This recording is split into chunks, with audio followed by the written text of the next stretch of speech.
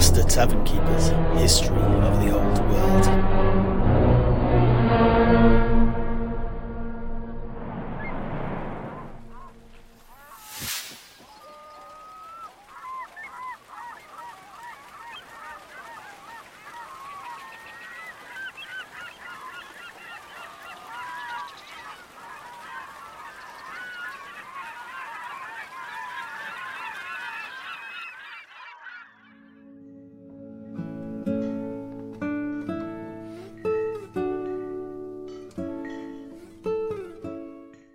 Sedrik, what do you mean, who? Are you telling me that you've not heard of Constant Drachenfels, the great enchanter himself? Och, I am indeed telling you that, my dear Master Tavern Keeper. Do I really need to remind you that I'm not from round these parts? Yes, of course. Silly me. My apologies, my dear friend. Oh, but Master Tavern Keeper, myself also, I too only know of Drachenfels as far as what the common tavern banter says, and as he crops up in my own family's history too. But I know no more than that, I have to say.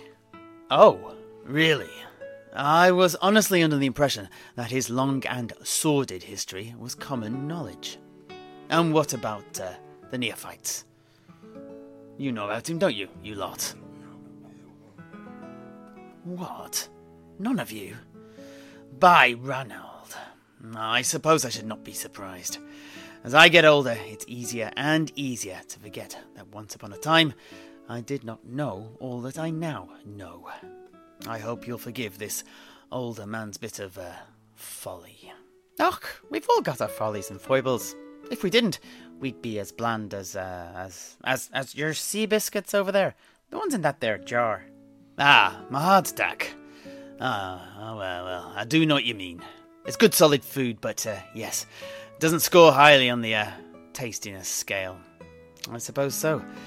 Men and women without idiosyncrasies and, I dare say, faults and foibles are as satisfying as my hardtack. It's all right, you've got nothing else to eat, but one of the last things you go looking for when you've got any other option.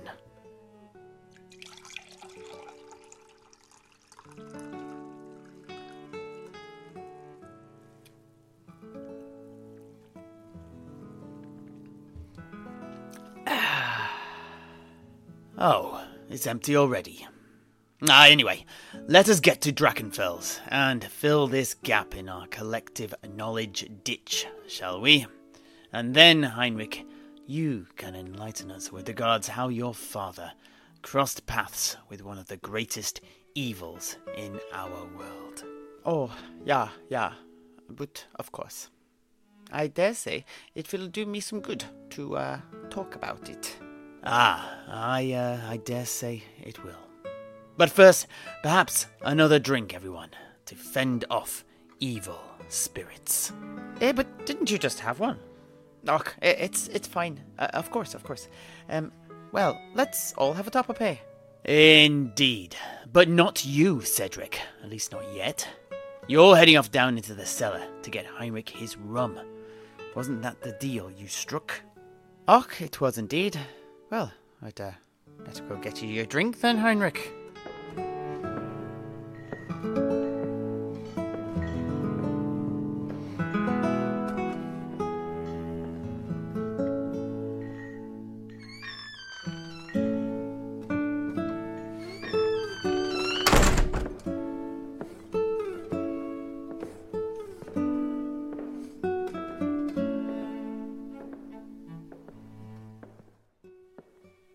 Here you go, Heinrich.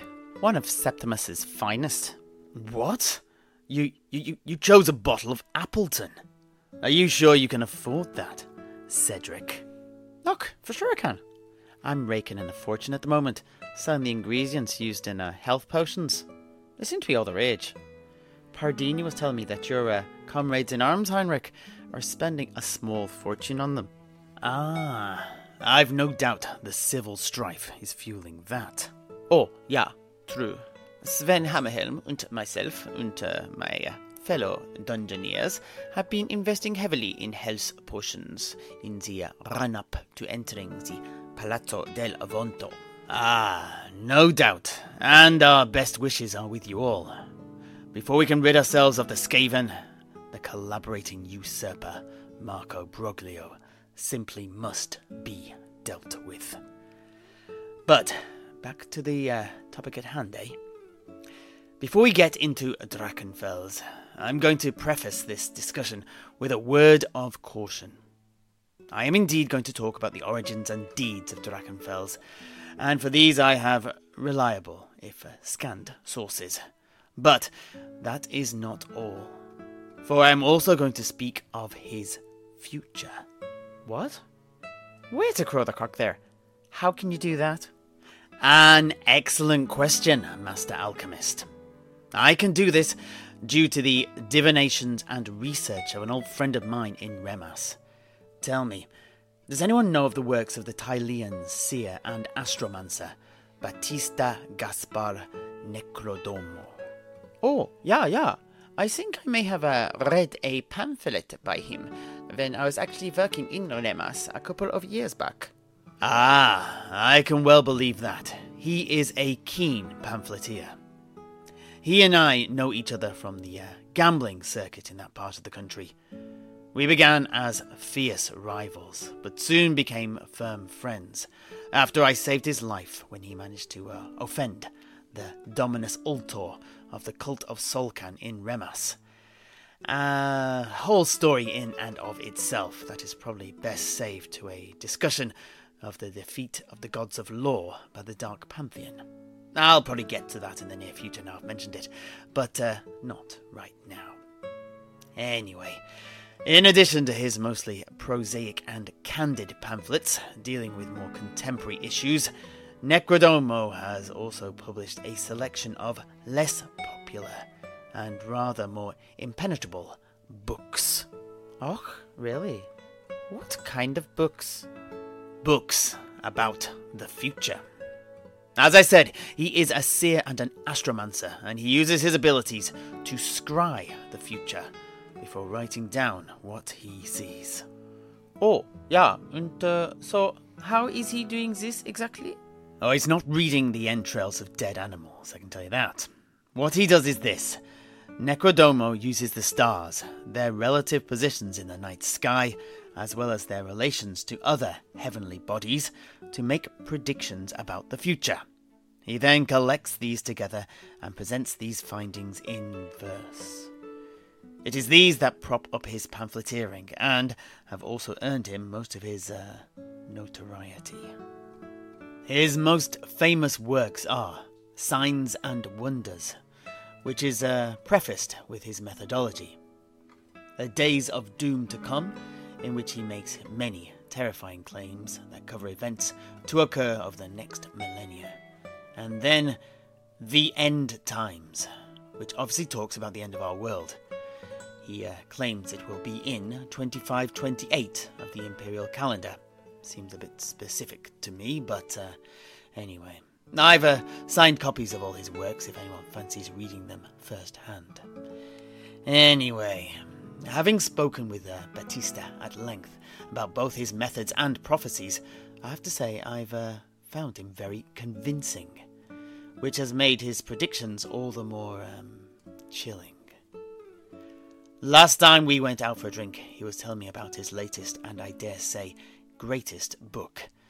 It has the working title, The Liber Caelestor, although he is toying with the idea of the Celestine Book of Divination.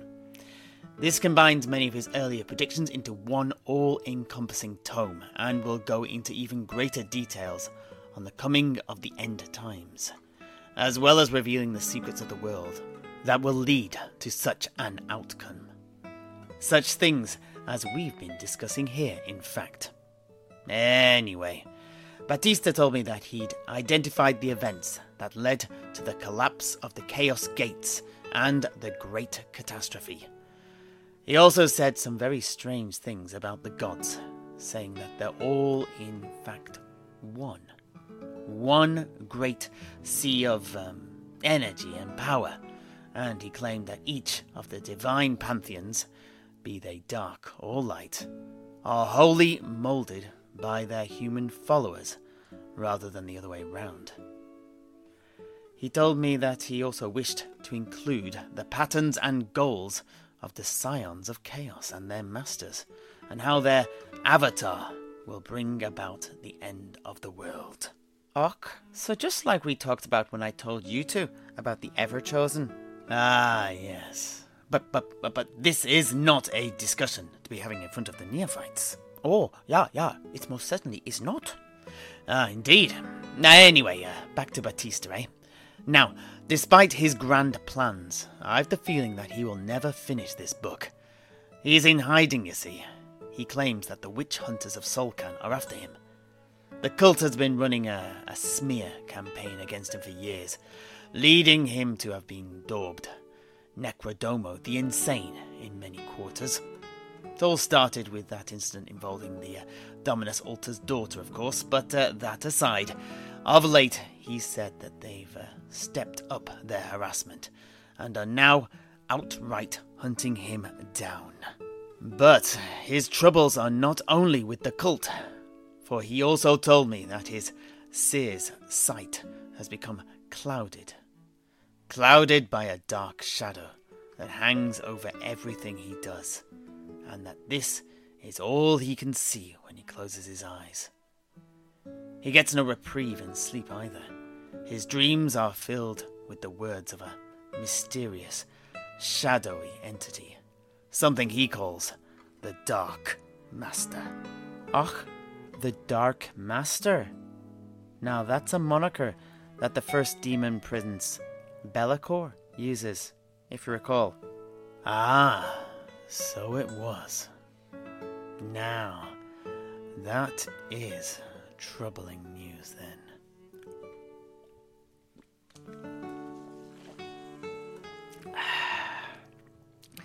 Naught to be done, though.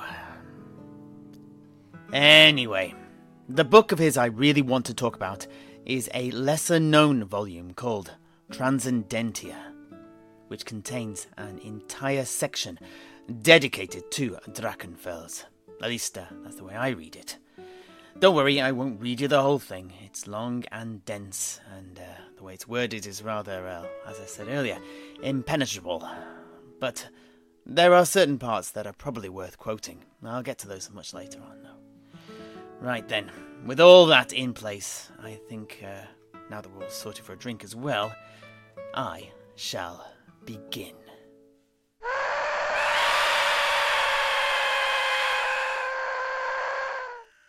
Constant Drachenfels is most well known as the Great Enchanter, for great is his magical prodigiousness. But he has other names too. Well has he earned his preferred moniker as the darkness that would not be defied. For his heart, if he even possesses one, is the blackest of blacks, and his will is harder than Gromril. And well, too, has he earned his other pseudonym, the Eternal Champion of Evil. For long has been his life, and beyond counting is the list of his vile and evil deeds. Make no mistake, down through the millennia he has been guilty of the worst of crimes, be they sadistic killings and torture, the orchestration of massacres and genocides, the hobbling of the high and mighty, both in mind and body, as well as plotting and then carrying out the fall of nations. Some of these crimes have been perpetrated in whimsy, others in rage, whilst more again with cold calculation. They do all share one thing in common, though. Their aim is his amusement. He does not oft act alone, though. He has enchanted and subverted the wills of many peoples in many races. He consorts with the demons and scions of the dark gods, although he both despises and looks down on them and their masters. He himself is a master of the necromantic arts, and has raised vast armies of the undead to enact out his malevolent plans. Oh, ja, and it was one of his necromantic creations that led my father to his fateful encounter. Ah, I can't wait to hear. But first, though, let me regale you all with what scant knowledge we have of the origins of this fiend. Oh, yeah, please, Master Tavern Keeper, continue. I will. First, know this. He is no man. I'm sure you all know the idiom. If it looks like a beastman and brays like a beastman, it's a beastman. But as with many truisms, it is as often true as it is false. And this is definitely the case with Drachenfels. He wears the shape of a man, but is no man. Anyway, it was when I was a student back in Nuln that I first came across mention of him, upon a fragment of a scroll penned by the ancient high priest Herach of the Vulture Lord in ancient Kemri, who made mention of Drachenfels. And next I caught a glimpse of the powerful great enchanter, head and shoulders taller than I. The man himself delights in grotesque feasts amongst the dead laid low. Around him, the cries of the dying ringing out like the cries of birds, before fading in waves like night bowing out beneath the dawn. Indeed. In numerous other written sources from the annals of the ages, the great enchanter is oft described as being well over 6 feet tall and physically most imposing. A powerful man. But, as I said, he is no man. His face is always hidden in these descriptions of him, covered by a featureless mask of tin and iron. His hands, too, invariably hidden by soft gloves, and his body draped with the finest robes of each age. None have seen his face, or at least lived long enough to tell of it. Yet, despite these secretive ways, there are still some things that we do know of Drachenfels. Ancient myths tell us the following. When our fated place was young and cold, before the appearance of the Old Ones, the creature that would grow to become constant Drachenfels was part of a primitive humanoid race that inhabited the icy tundra, clambering over the frozen glaciers and hunting in the wastelands. The world was a more dangerous place than it is now. Enormous dragons and gigantic beasts stalked the land and skies, and the freezing oceans were the realms of mealworms and the diluvian monsters of the deep, some of which have survived into the present era, it has to be said. In this time of quick death and hard living was born he who would become Drachenfels, a creature that grew to become a murderer, a kinslayer, a predator of his own people, and a manipulator of the uncanny. There was much less magic in the world than there is now, yet such was the power and evil of Drachenfels that everyone came to fear and despise him. He was caught and bound, tortured and killed, and yet would not die. In desperation, his tribe took him to the most isolated of icy plains, bound him, buried him alive, and left him there to rot for all eternity. And thus he did, his ravaged and damaged body disintegrating about his immortal spirit. However, this was no hindrance to one such as he. Herds of wild beasts used the area where Drachenfels was buried to graze, and where the herds went, hunters went too. It was one of these that was the first. As the warrior slept with his fellow hunters around a burning fire, the malignant spirit of Drachenfels crept into his mind, inveigling his way through the labyrinthine halls of his consciousness, inch by inch, subsuming them until Drachenfels was able to completely take control.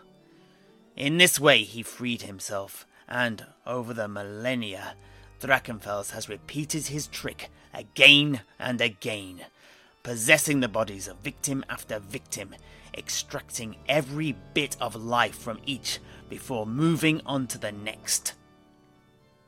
In this way, he outlived his own species, who became extinct with the coming of the Old Ones. I've no doubt this brought him a great satisfaction, but, like all pleasures, it was short-lived, a sensation that came to define the character of Drachenfels. The coming of the Old Ones also wrought new changes. Their geomantic web brought greater magic into our world, and with this, Drachenfels' powers too grew. But it was not until the great catastrophe that he truly came into his own, and blossomed into the great enchanter we now know and fear today.